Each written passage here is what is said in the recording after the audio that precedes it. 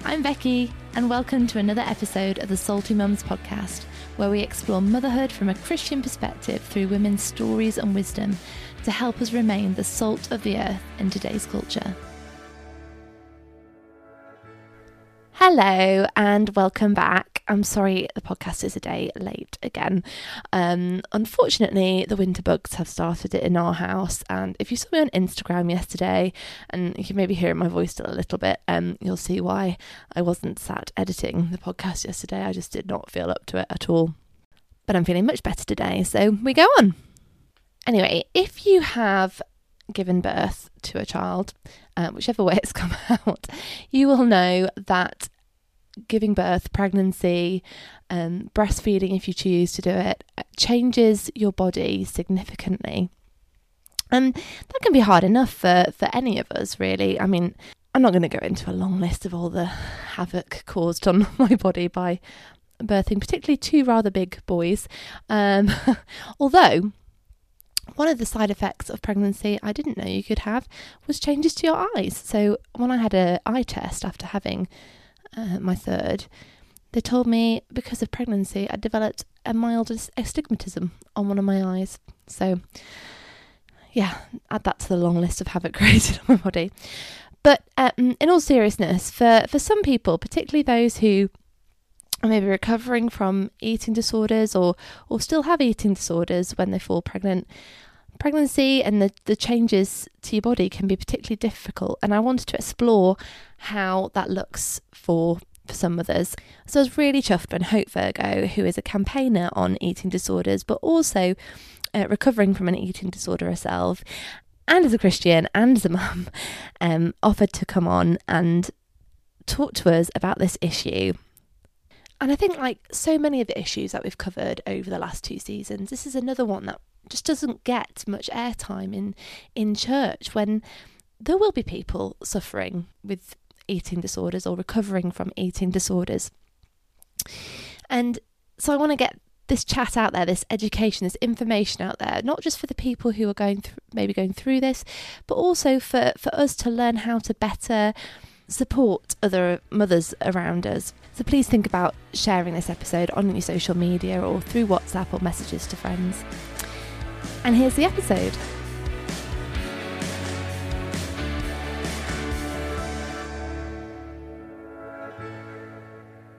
Hi, Hope. Hi, thanks for having me. Oh, it's my absolute pleasure. This is a topic that I've really, really wanted to cover today. So it's a pleasure having you on. So Hope, tell us a little bit about yourself and your family. Uh, yeah, so I guess firstly, so I have a 13-month-old baby, which is wonderful. Um, yeah, it's been an interesting year. Kind of feel like when you have a baby, your life just turns itself on its head, which I'm sure others can relate to. Absolutely. And yeah, everything changes massively. And I'm one of those mums who is constantly talking about sleep and obsessed with sleep, but I have a baby that also never sleeps. So it's been quite an interesting year with that. But outside of being a mum, I also campaign around eating disorders. So currently trying to make sure that every single person with an eating disorder, no matter what they look like, can access treatment and support. And I've been doing that for probably about 6 years now. So before having Joshua, did a lot of kind of traveling around the world, did a lot of work in schools. And then obviously since having him have gone on kind of doing stuff, but quite like doing a lot of it remotely as well. And obviously rely a lot on my husband to kind of pick up the childcare when that happens, which is, yeah, what it is. And then, yeah, kind of outside of that, yeah, I do spend most of my time probably talking about eating disorders, kind of even in my personal life as well. And I also go to church, which is a big part of my life too. And I'm very interested in kind of faith in respect to eating disorders and kind of all faith groups, making sure that people affected by eating disorders can feel really included in that environment. I think with eating disorders, they're still massively stigmatized and still massively misunderstood. So a huge mission of mine is to try and just challenge that and change it. That's awesome. And so did you work for yourself then in that campaign, or are you aligned to a certain charity or anything like that, or do you just Yeah, work so with? I began as a freelance. I work for myself and do a lot of it on my own. So my campaign dumped the scales. I've kind of run it on my own. But then about 2 years ago, during must have like midway through the pandemic, the need for eating disorders massively increased. And I realized that I needed to have other kind of experts around me, kind of coming at it from different areas. So I formed a group of people. Um, so I've got like a geneticist I work with, a clinician, a psychiatrist, a carer, and we all basically now work together to campaign on this issue more broadly. And it's definitely helped me in the sense that I think when you campaign on eating disorders, and probably anything really, it can get really heavy at times. And the stories that I hear are just so harrowing and so upsetting a lot of the time, that it's now nice to have other people around you that you can kind of share that with as well, and share the load with when you get so frustrated about the lack of an action. Yeah, absolutely. I can imagine. So let's start off with what might sound like an obvious question, but I think there's probably a bit of misunderstanding around it. What is an eating disorder? Good question. And there is, like you said, a huge misunderstanding about it. So historically, people used to always think of eating disorders as firstly something that only affected white teenage underweight girls. And people also used to always think that it was someone going on a diet that went slightly wrong, or someone maybe obsessed with their body and so was trying to change themselves. What we now know, because of a lot of the research that's kind of happening at the moment, and again, this is research that's very new, is that actually an eating disorder is a mental health issue. It's caused by an individual going into energy deficit, and that then triggers the brain to respond in a certain way. So if you look at the brains of people with anorexia, for example, we know that someone with anorexia, their brain has shrunk a considerable amount the more unwell they get. And that's why in recovery from something like anorexia, you have to start eating, you have to start fueling yourself in order for your brain to properly recover and to properly repair as well. And I think the other thing, just to kind of add, there's obviously a lot of different types of eating disorders, and it's really unique to every single person who has one, the kind of experiences that people go through. But something that I always kind of talk about is the fact that it can really affect and impact anybody, no matter what your age, your gender, no matter what your race, your background. And particularly when you're looking at it from a weight perspective, we know that actually only 6% of people with an eating disorder are actually underweight. So there's Wow. this 94 people that go against that stereotypical image that a lot of us have in our heads. Absolutely. Because I've heard a lot of chat recently about eating disorders versus disordered eating. Um, yeah, so what's the difference between those two, for instance? Yeah, and actually, this is something that people always ask whenever I go into schools Oh, and do sorry. talks. No, no, it's fine. No, it's a really it is. I think it's, and I think the problem is that there's not a. I'm sure there is like a definite definition, but for me and for a lot of people that I work with as well, it's like on being on a spectrum of something. So how I think about it is you have this continuum of eating disorders. At one end, we have someone who has a really good relationship with food, with their body, with exercise. You have someone who's a healthy weight for their height, and has like proper kind of cognitive functioning. Then you look at the other extreme, which is a full blown eating disorder. And then in the middle, we have any sort of disordered eating. And that could be people purging, it could be people who do intermittent fasting, it could be people who excessively exercise. And I would argue that probably a lot of people fall into that disordered eating kind of box personally. And for me, that's always a bit of a red flag that actually some things may be going on. Maybe we need to be a bit more aware of that, particularly if we're looking at it from a preventative measure. But the difference, the main difference, how we know when someone has then got an eating disorder is they change their kind of functions around food. So they probably stop going out with their friends. They maybe don't go to restaurants that they don't feel comfortable eating in. They maybe start excessively exercising a lot more. They get really distracted at meal times, kind of feel completely unengaged. And they're then properly thinking about food and exercise and calories a lot of the time, maybe unable to sleep at night, ruminating a lot. And that's when it crosses over into actually they need to go and get that support.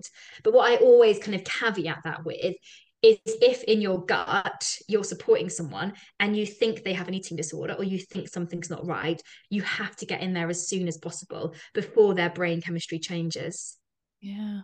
It's quite a thin line, isn't it, between disordered eating and eating disorder in the sense of how quickly you could, I guess, those behaviors could creep in from sort of a extreme diet to yeah to something else. But you got into this when you first, well, because you developed eating disorder in your teenage years.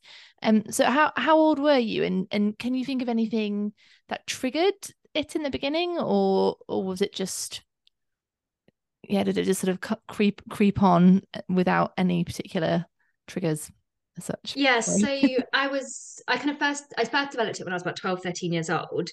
So I've thought a lot about this over the years, kind of having therapy and kind of, I guess, even like recently kind of talking more about things.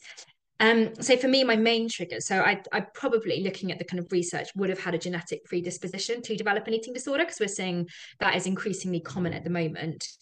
I also really struggled as a child to kind of process a lot of my emotions and deal with things in a healthy way. And I was also sexually abused when I was 12 years old.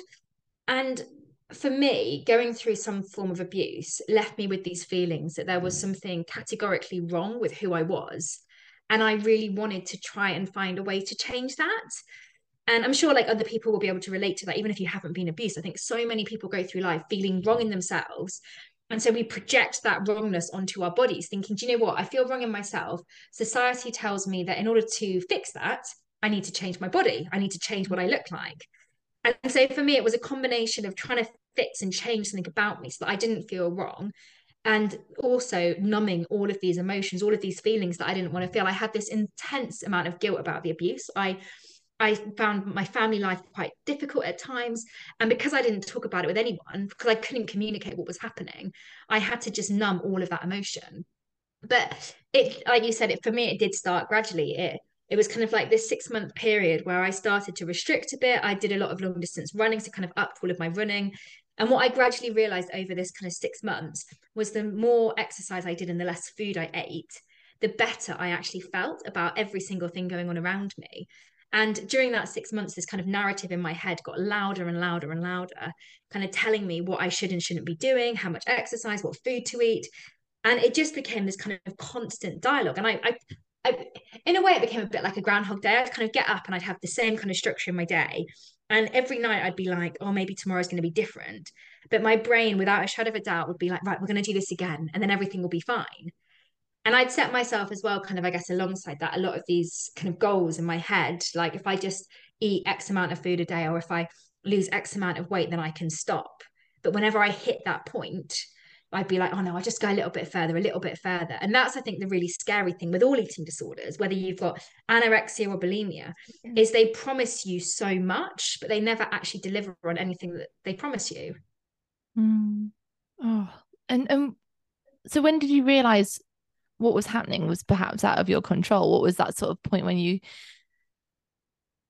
yeah, when you realized that point wasn't being achieved and but you couldn't stop?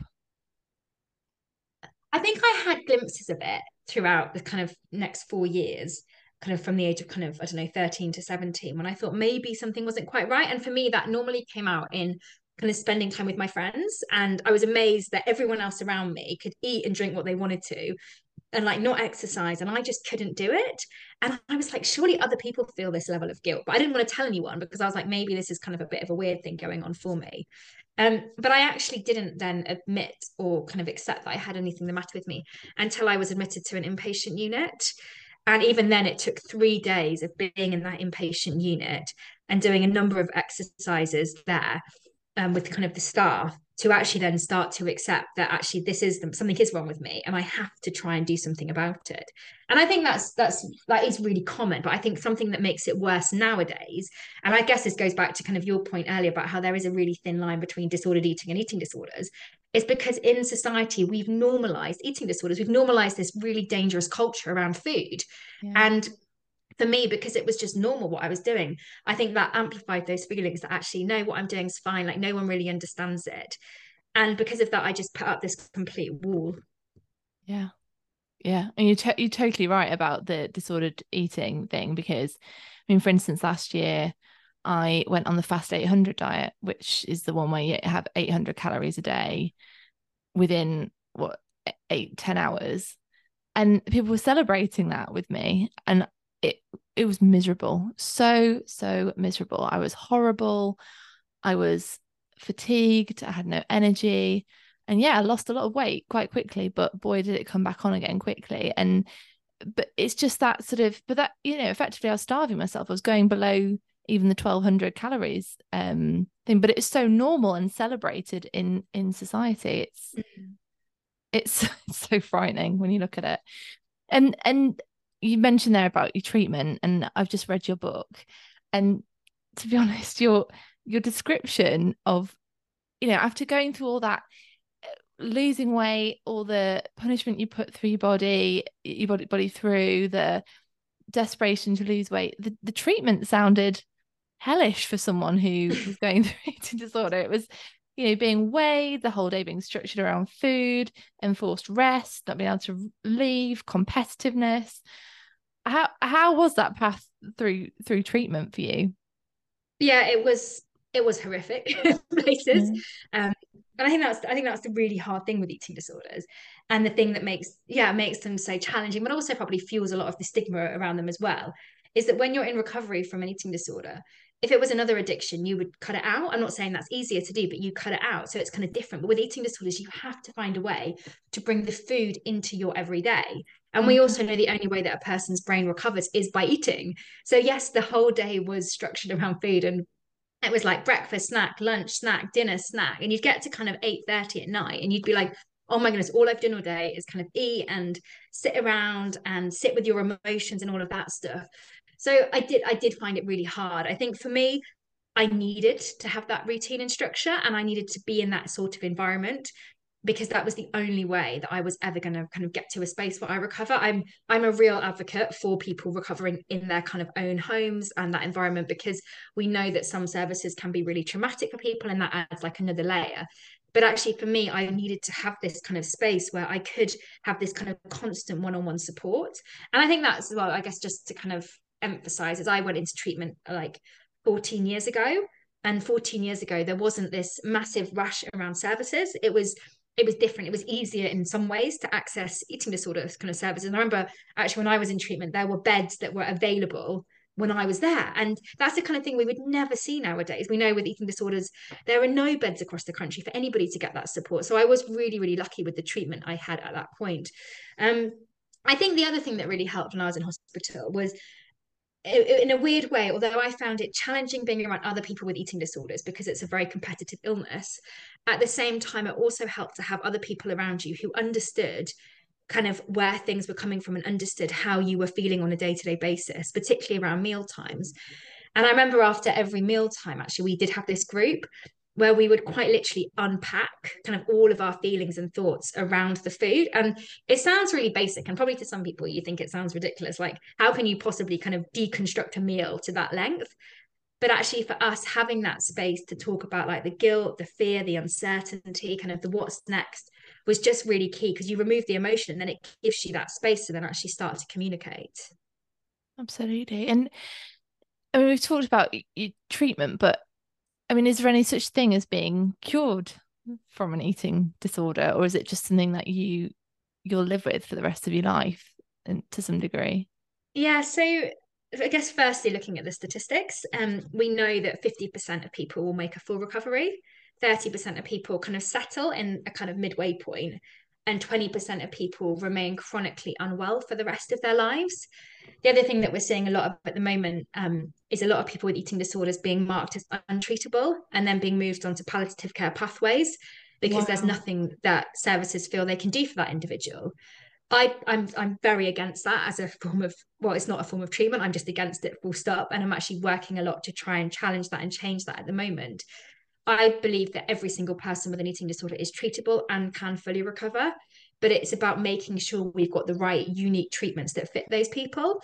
I think from my own experience, so I got discharged from treatment after being in hospital for a year. I was 18 years old and I had no idea how to eat without being kind of following a meal plan. I had no idea how to cook. I had no idea to do like really like, I don't know, like mundane day-to-day tasks. I just had no idea how to do it.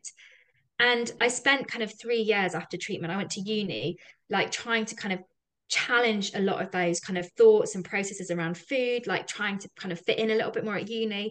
And gradually things really started to look up for me. And I gradually began to relax a lot more as well. But for me, I had this kind of realization during the pandemic, actually. I think part of it was that I'm a bit of a workaholic. Um, and was kind of working 24/7 kind of prior to the pandemic, and then the pandemic happened and life just stopped. And obviously, because I freelance, I spend my time traveling, going into schools, all of that stopped as well. And there was this kind of like couple of months where I couldn't actually work because schools hadn't yet set themselves up to have external speakers kind of do things on Zoom because of safeguarding, all of that sort of stuff. And so I had this period of time where I was a little bit lost, a little bit unsure of where I was going. Um, and I also at that point really struggled because the gym shut. And I was kind of like, why am I finding this so unbelievably difficult? Like, what is going on? And I had this realization then that I was one of those people in that kind of 30% that had just settled in my own recovery. And I'd kind of settled in this halfway house without really realizing that I'd done it. And so I actually decided that I was going to work really, really hard. And I really challenged myself over like the next couple of years to really push myself to actually get to a space where I could say that I was fully recovered. And I think for me, I've probably still got a little bit of work to do. I still have some anxieties around food. I still have some anxieties around behaviors. And even going through a pregnancy and then having a baby, like actually that is like a whole kind of can of worms in itself when you've had an eating disorder. So learning to navigate that space now. And actually I was thinking about it today actually. So I I haven't really been out of the house much today, mainly because the weather's not been great and couldn't get Joshua into the buggy, and I couldn't be bothered to have like a bit of a battle with him wanting to get in because I wanted to go out. And I've actually found it really challenging, like not being able to leave the house that much. And I kind of always in these moments be like, actually, do you know what? This is probably really good for my recovery. If I'm still finding this hard and still feeling the fear around it, it means that I've still got work to do. So a lot of it is literally at the moment kind of trying to go against what the eating disorder is telling me, challenging kind of all the beliefs I have around food, and really kind of pushing myself and then hanging on to all of my reasons why I want to do that. And a big thing, obviously, now I've got a baby, is I really want to be able to experience all of this stuff with him, kind of food, going out for meals, like being really present, not ruminating. And that's what kind of helps me to get to that space. So, yeah, the short answer is yes, people can fully recover and people do, but it is a really, honestly, it's a really long road to get there. And for some people, it will take a very long time. That's beautiful. You have your little one as a focus as well in that recovery to sort of, Yeah. it's almost like an internal cheerleader, isn't it? Yeah. For you on. So anecdotally, or sort of slightly picking up on things in the news, the feeling seems to be that eating disorders in the pandemic, well, but eating disorders in general have increased, and that the pandemic might be a cause for that. Is that true, or is there something else impacting on statistics as well? Yeah. So yeah, the case of eating disorders has gone up massively over the last couple of years. I think now they're saying that about 16% of adults, kind of people aged 16 plus, will present positively with an eating disorder at any one point.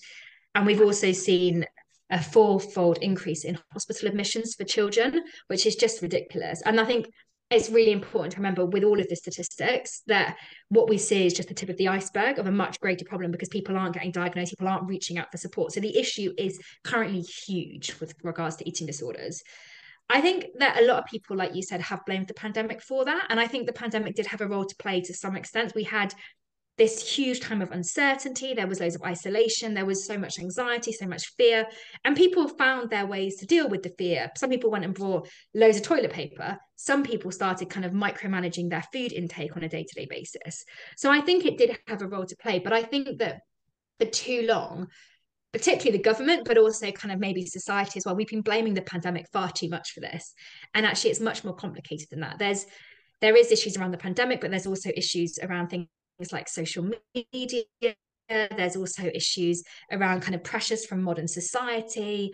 And it's all of these things that come together that create this kind of perfect storm, kind of on a broader scale, for people to then go on to develop an eating disorder. And I think the main thing is that we have to remember that in all of these situations, and what I actually quite often say, I'm doing a lot of carer work at the moment, and in all those situations, it's about not making the assumption that we know Yeah. what's caused an eating disorder. Because I know people will think, oh, the pandemic must have done it. But actually, that individual might have been struggling with an eating disorder before the pandemic. And maybe it was only picked up when they were at home all the time. Or maybe they found being at home really difficult, or they were getting bullied. And suddenly it all kind of came to the edge when they were sitting with a lot of their emotions as well. So it is, yeah, it is really, I think they are really complicated. But the general fact is we have seen that huge rise. Oh, it's depressing, isn't it? Really depressing. Um, and researching you, the most common thing that comes up against your name is the campaign Dump the Scales, which you're probably quite pleased about. But that's the most common thing that comes up. Can you tell us a little bit more about this campaign and what you're campaigning for and why this in particular? Yeah, so I launched Dump the Scales probably 3 years ago now, which seems ridiculous when I think it's probably it might even be longer than that. What's 3.5 years ago probably? Yes, I'm trying to think pre-pandemic.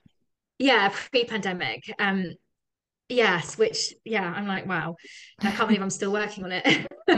You should be there on those days when I find the campaign so frustrating. I'm like, this is ridiculous. Like, why are we still campaigning for this? Um, but no, so the reason I launched it was kind of originally was that people with eating disorders find it really difficult to get support on the NHS unless they're really underweight. Back in 2016, I relapsed and I tried to get treatment on the NHS and I couldn't because I wasn't underweight. And the whole thing just completely infuriated me. I was really frustrated. I felt completely misunderstood, completely misheard. When I came through that relapse, I wrote my first book and started kind of sharing my story off the back of that in schools, kind of workplaces, kind of wherever would listen to me basically. And the amount of people who came up to me at the end of these sessions and was like, do you know what? I've been through that as well. Or I couldn't get treatment, or my loved one couldn't get treatment because they're not underweight. And I was so annoyed that with the whole thing that I was like, right, I'm going to actually try and do something about this. So I launched Up the Scales originally to just focus on that BMI factor. So to try and kind of get the NHS and get the government to scrap BMI when it came to treatment. And whilst I think it's good, I'm obviously going to say it's good, but it's a good thing to kind of aim towards and move towards. We know it's like it is much more complicated than just scrapping BMI. We know there's services are massively underfunded. There's decades of stigma. Like it's just the whole way that eating disorders are currently treated is just a complete mess, to be honest. Which sounds so negative. I feel like I'm being really negative today, but it's just the reality with kind of treatment. So now, over kind of the next 3 years, the campaign did kind of grow a little bit into being around looking at things like adequate funding. It's looking at training for all frontline staff, still obviously focusing on BMI, but also looking at actually what we can do around palliative care pathways and how can we make sure that every single person with an eating disorder does get treatment. Right now, we've got people who are too sick for treatment and people are too well for treatment. So there's a very narrow window of actually where you can get their support. So just trying to change that.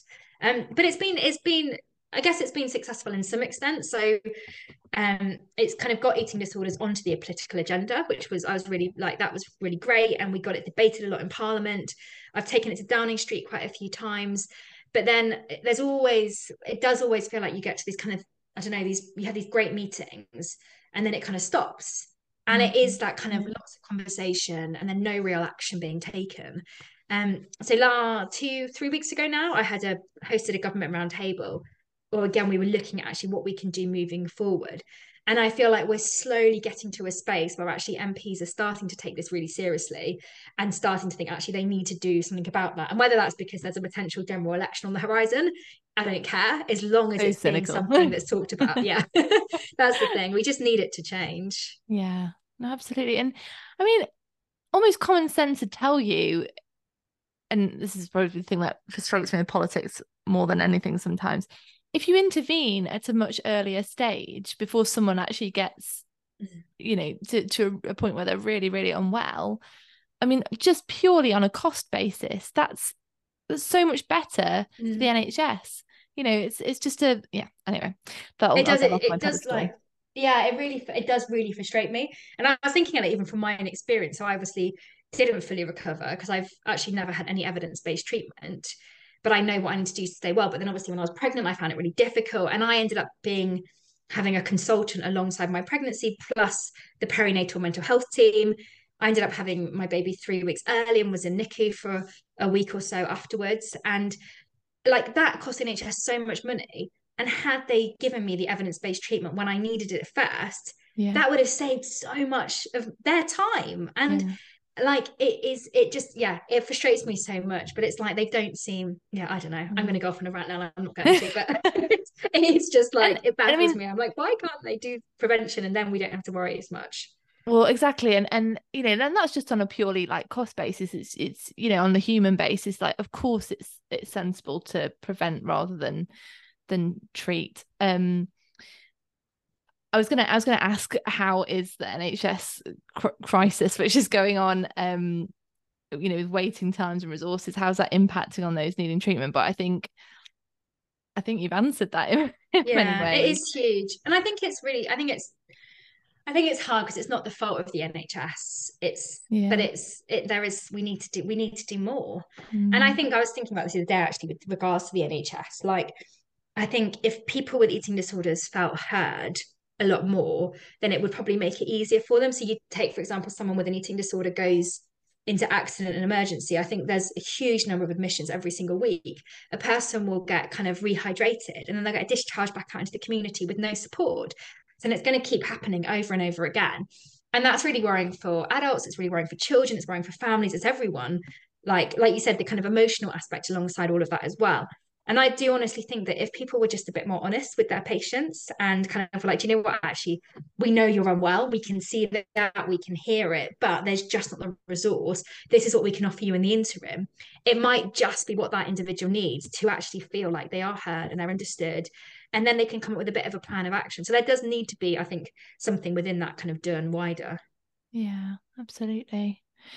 So you've alluded to how difficult pregnancy was. And part of the reason I wanted to cover this topic on this podcast, being a motherhood and faith podcast, was because I think motherhood for anyone, whether you've got an eating disorder or not, can be a time when your body changes immensely.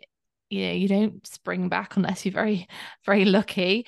And so I just thought there's probably other mothers out there listening to this who maybe in the past had anorexia or like you, somewhere in the middle, so that sort of um pathway. And I wondered if you'd share a little bit with us as to your experience of pregnancy and how difficult that was as a recovering someone recovering from an eating disorder. Yeah. Yeah, so I guess firstly, so when I wasn't planning to get pregnant this early on. So yeah, I got married in August 2021, um and then got pregnant like basically immediately, which was ridiculous in a way because I've been told I couldn't, there was a high chance I wouldn't be able to get pregnant. So we'd had all these plans to go on HRT kind of, I don't know, a year later. And it didn't cross my mind. The first 8 weeks, I think 7, 8 weeks of my pregnancy, I had no idea I was pregnant. I felt really sick a lot of the time. But I put a lot of it down to kind of stress and just being really tired. I was traveling loads with work and just thought maybe that was what was going on. So when I found out I was pregnant, it was a complete and utter shock to both me and also my husband, and I think my mum as well. She was like, "What?" Um, yeah, it was so funny yeah, it was so weird when I told her. I think the night I told her, actually, her and my husband basically drank like a bottle of wine each because it was like so overwhelmed with the whole thing. But yeah, I was slightly, I guess I was kind of excited at first, but then I was also like, what's happened? Like, how is this possible? Like, what's going on? Like, my body's not supposed to be functioning. Like, what am I going to do? Like, how's this going to kind of play out in my life? And I felt so much anxiety and so uncertain about it that I didn't know what to do. So my way of coping with it was we left our flat in London and moved to Bristol, so that I could be like near my mum, which has actually been really, really helpful. And I had to talk a lot to kind of my midwife and my health, like the health team, about what was actually going on and how I was feeling. But that in itself was really difficult. I got assessed kind of immediately after I obviously went through the whole process of getting a midwife by the perinatal mental health team and the eating disorder team. But because I wasn't underweight, there was actually no support that was available to me. And I remember even then, I just felt completely fed up with the whole thing. And for the first kind of, I don't know, up until this end of the second trimester, like actually the baby's growth was doing really well. Like everyone was kind of really pleased with it. And because of that, it meant that no one really thought to check in with me and see how Mm. I was doing. And whilst I had these kind of fortnightly meetings with a consultant, I kind of didn't, honestly, I didn't feel like I could be honest with her about what was happening. But then when my third trimester hit, I think just the anxiety about what was happening, I felt like my body was changing really, really fast. I felt so uncertain about the future, like everything. And I also had this huge amount of emotion that I just could not process. I didn't want to really talk about it. I was sitting with a lot of it, and it was becoming a bit more of a battle to kind of eat on a daily, day-to-day basis. So I actually raised it again with my consultant much more honestly, and I was offered some additional support from the eating disorder team at this point. Um, and I got then got offered some weekly therapy sessions as well, which was really, really helpful. But none of that can really set you up for that bit afterwards when you have a baby and you're stuck at home. Like that's the reality for me anyway. I wanted to breastfeed and I worked really hard. That sounds really bad. I didn't mean I worked really hard. I know some people can't breastfeed and that's totally fine. Some people choose not to. But for me, it was something that actually was really, really important to me purely because I thought it would help me stay well and help me stay in that kind of good space mentally. Um, and I was also really lucky, I think, because we'd spent time in hospital after having Joshua. There was a lot of additional support around breastfeeding as well. So I had so much kind of hands-on support at the start with it. I don't actually know how I would have done any of this had I not had that time in hospital at the start. Mhm. And that definitely helped. But again, when I had Joshua, there were days that I couldn't leave the house where he was constantly feeding. And I felt so stuck and so trapped at home. And then on top of that, obviously, days where in the first couple of weeks, 6 weeks, you're not really allowed to do much. So I found that really challenging as well. And I'd gone from kind of telling myself that I could eat because I had a baby growing inside of me to then being like, oh, I can eat because I'm kind of breastfeeding, to then even now I'm kind of weaning him. It's like, actually, how does this work as well? Like, how do I teach a baby to have a healthy relationship with food when mine's not always been great? How do I keep going when I'm not breastfeeding quite as much? So it has been really, really challenging. And I think it's something that's not talked about enough because there is so much shame and so much guilt around it. And everyone always says to you, do it for the baby, do it for the baby. But when you're pregnant and you feel just horrific in yourself, or you're struggling to even eat because you're so like feeling so sick all the time, telling someone to do it for the baby, or a happy mum makes a happy baby, it's like that doesn't help. You want like proper kind of practical support in order to get to that space. And what kind of yeah, what helped in those moments if you don't mind me asking? I think for me, I've come so far in my recovery that I never ever want to go back to that space where I was really unwell. Like when I left treatment, I told myself that I was never going to go into adult services. And whilst I've had some support from kind of outpatients, I was like, I'm never going to go back into that environment. Obviously, eating disorders aren't a choice. And some days it's literally like I sit with this horrible pain and I feel really uncomfortable and I just get through the day. And then I'm like, right, I can do it again today. And I do it again the next day. And I kind of keep going with that. But I think a big thing for me has been learning to communicate. So really talking about what's been going on and how I feel. It has been around making sure that I've got the right people around me. So and my mum's been fantastic throughout my pregnancy, but also kind of since having Joshua, my husband's brilliant at supporting me. Like my sisters are great. And like even like some of my friends, like actually having those people that check in with you, kind of see how you're doing um as well. And even like my husband will sometimes come in and be like, right, actually, I'm going to make you something to eat because you look really tired, or like, what can I get you? And it's that really basic kind of practical stuff was really, really good at the start. I think also what was in those moments, what really helped, and this is probably a really silly one, but when I was breastfeeding at the start, often I'd be literally sat on the sofa for like, I don't know, 3 hours feeding Yeah, him. we've been Every there. time I tried, yeah, you try and get up, and then you're like, oh no, they're still hungry, and oh, they're still, and but it was like kind of setting myself up, so like not eating was couldn't become a, like I couldn't it couldn't breastfeeding couldn't be an excuse not to eat. So I'd always make sure that I had lots of snacks around me, like lots of water there, like just really practical stuff like that as well. But I honestly think sometimes with an eating disorder, there's nothing that nobody can do, nothing that nobody can say, and people will say things and you'll feel like they've said it wrong, or whatever they say will be wrong. And so you have to just sit with that pain and be like, do you know what? I'm going to trust that on the other side of this fear, things are going to work out and things are going to be fine. And the more you sit with that and the more you trust that, you get to a space where you know that all of those heightened emotions will eventually pass. And on the other side, things actually are okay. Yeah. And then I think, like I talked about earlier, was kind of like my whys and holding on to all of those reasons for wanting to recover. I think so much of the time with eating disorders, they make you feel just completely invincible. And you think that if I just do this, like life will be fine, everything will work itself out. But I learned the hard way that actually you're not invincible when you have an eating disorder. And like people who think they are, I don't know, you're not. Like, we know that eating disorders have the highest mortality rates out of any other psychiatric illness. Like, they're serious mental health issues. And so for me, it was like looking at that and being like, actually, I'm not invincible. What kind of things do I want out of my life? And for me, like, yes, a lot of it's to do with Joshua, but also things like I love like being able to be spontaneous with my friends. I like the fact that I don't have to have Tupperware in my bag all the time. Like all these little things that actually, if you just focus on that, sometimes in those moments where the emotion gets too much, you can be like, actually, do you know what? This is what I want. This is what I need to keep working towards. Yeah. Because what you were saying about earlier was saying, oh, do it for the baby. That sounds quite guilt inducing or actually shaming because it's like, oh, if you Mm. don't do it for the baby, then you're a bad mother.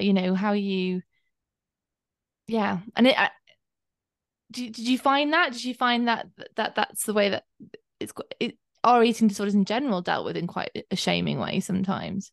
I think they are. I think a lot of it's shame and a lot of people put fear on you. Like, if you do this, then that's going to do this or that will harm. And actually, for me, so I had to have an emergency induction at 37 weeks, and I felt so much guilt around it. Even sometimes when I think about it now, I feel like I didn't give Joshua the best start at life.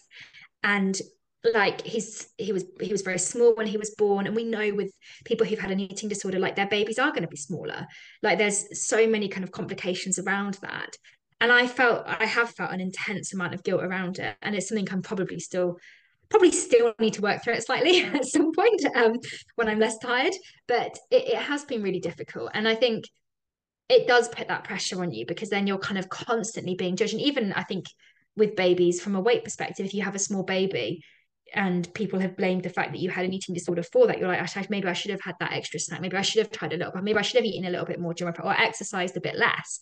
And then every time you have a visit from a health visitor who weighs your baby, you're like, oh my goodness, they're still in that percentile. Like, what can I do to shift them up? So it does add a lot of that around it. I think then that obviously stops people talking about it because you don't want to admit to someone that actually, do you know what, I've really struggled to eat the last few days. Because if you tell them, they'll be like, well, the baby's not going to be doing very well.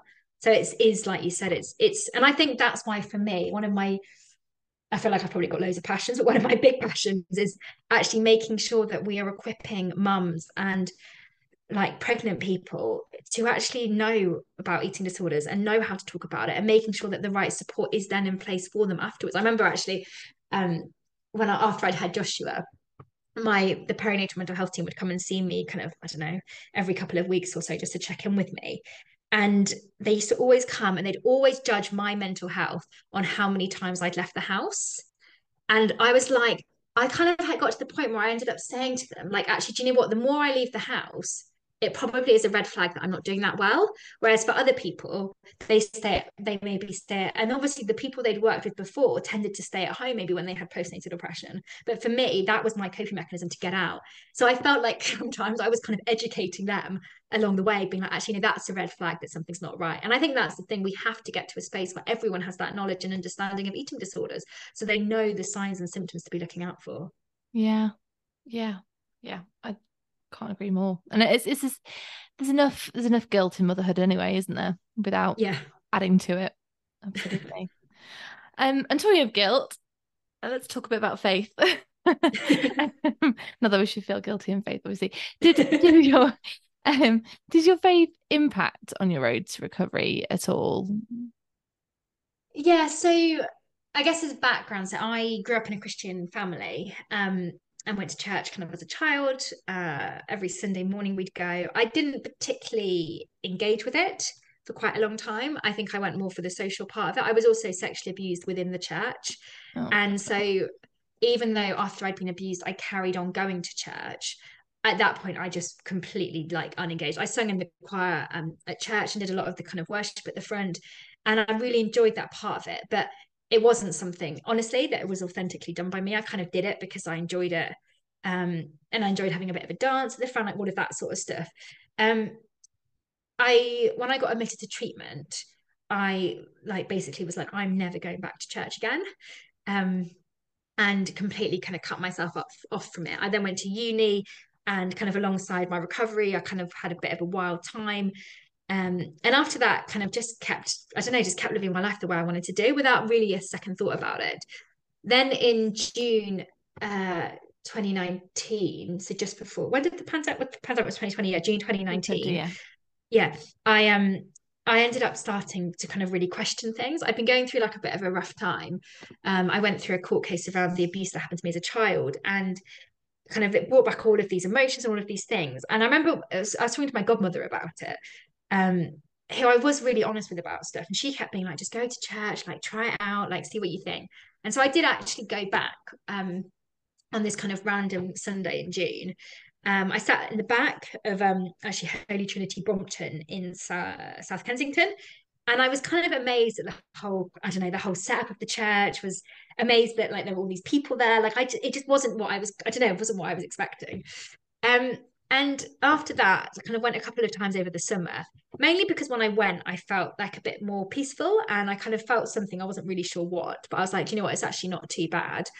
My godmother convinced me to do the Alpha course, and mainly to kind of shut her up. I was like, I'll just go on it and just see what happens.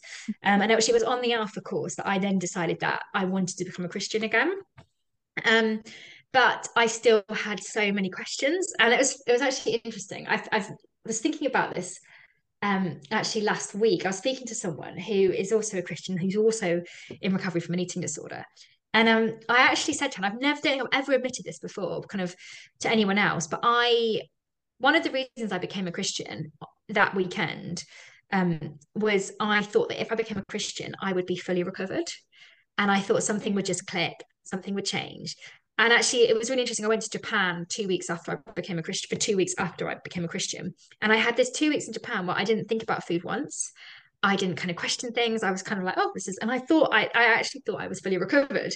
But then I then came back into normal life, and kind of old behaviors kind of crept in again. And I was kind of back to where I was. And I was like, and I was really frustrated. And I went through this kind of, I don't know, kind of this 6 month period where I really battled with the fact that I was a Christian, but yet I wasn't fully recovered, and this was really unfair. And why wasn't I healed? And I was lucky because I had a couple of people that I'd really connected with at HTB, who I just kind of offloaded all my questions onto. Kind of whatever time of day or night, I'd be like texting them, being like, "But this is like not right. This is frustrating." So I think that it has been something that's been up and down. If I'm honest, I've I've had moments where I've felt really, really angry and really frustrated that I haven't been healed and I'm not fully recovered. But it's also something that's massively helped me on my whole journey as well. Um, Particularly during the pandemic, actually, I spent a lot of time kind of listening to worship music, kind of praying. When I was really anxious, I'd listen to it a lot more. And I really kind of dedicated my time to kind of trying to work on myself in regards to my relationship with God. And I'm definitely one of those people who will just kind of chat away. Um, I say chat rubbish to God. It's probably not rubbish to me, but to other people, it probably sounds like rubbish a lot of the time as well. But there has always, and there is that frustration. And I think even more so as well, like when I campaigned, there's been setbacks along the way over the last couple of years where I've hosted like events that I thought could have had massive breakthrough, and they haven't had the breakthrough. But then I've had other things, like I organised a protest in London, and it was a massive risk kind of stepping out to do it, and I felt like God really wanted me to do it. um and I remember in the morning I turned up and thought there'd be like 7 people there or something, but there were hundreds of people who turned up to do it, and I was like, that's God. So there's those moments when I've really seen God, but also moments when I'm like, do you know what, if like, you know what needs to be done in this moment to change this, like why aren't you just changing it? And I think I've got to a space, yeah, where I have to just have that kind of constant honest dialogue about it. Mm. That's, yeah. I think that's the same for for a lot of Yeah, people, isn't it?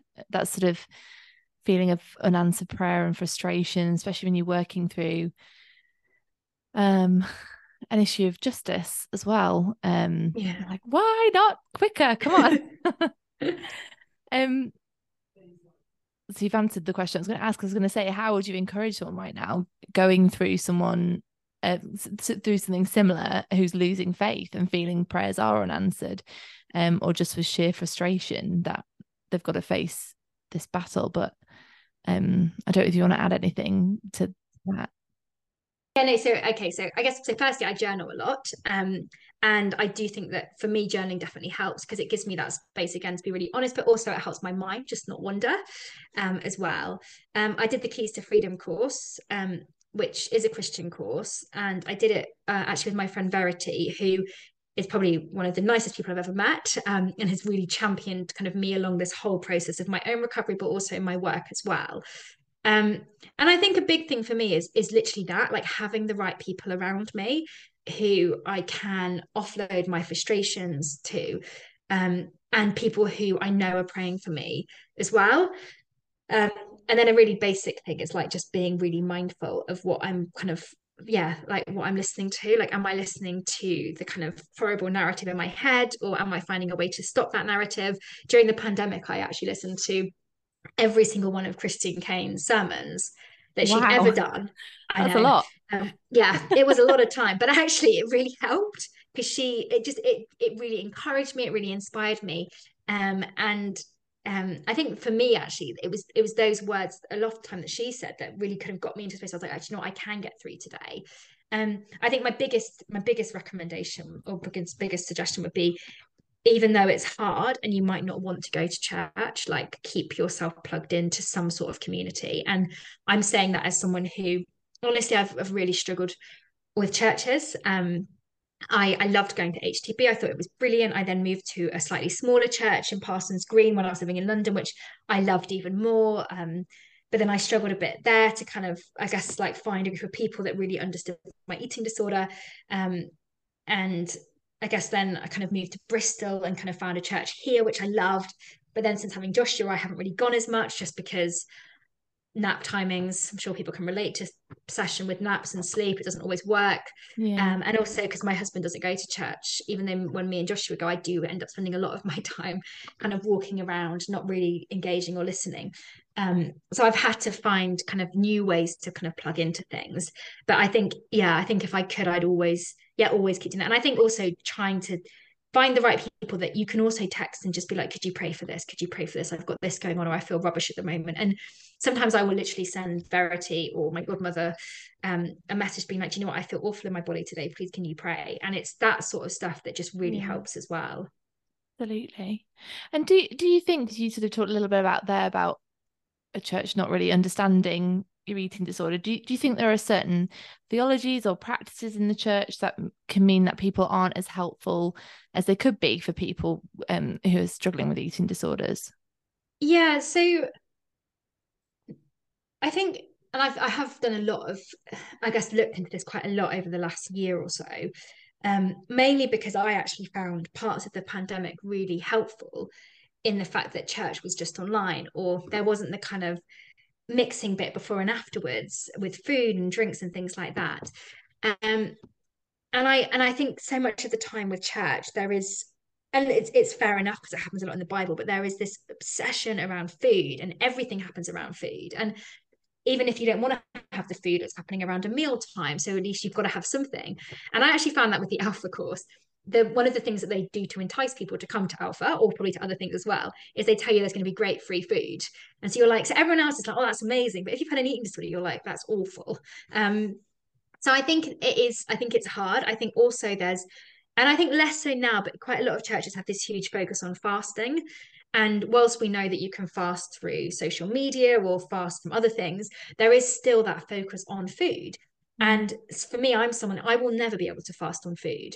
Like currently, I might be able to if I at some point fully recover, but at the moment, I will not be able to fast on food.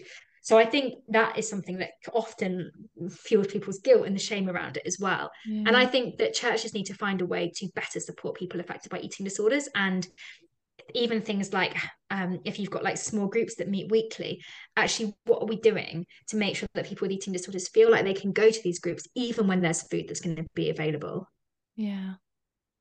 Yeah, absolutely. Absolutely. And so would you just so it's like really, really clear for people as an idea, would you like there to be a space where there is no food in church sometimes, or is it just about being compassionate and being aware of those people who might be struggling? I'd say yes, there should be a space where there are occasionally no food after services. But I also don't think that's realistic. And so I'd say that it maybe is just about being compassionate. It's about not questioning someone if they're not having something to eat. It's about not announcing to your entire row of people that, oh, I'm going to go and get a slice of cake because I didn't have lunch today or I went to the gym today. It's that kind of whole dialogue that needs to shift and change. And I say that to in corporate settings as well. It's not just churches that get it wrong, it's across the board people get this wrong.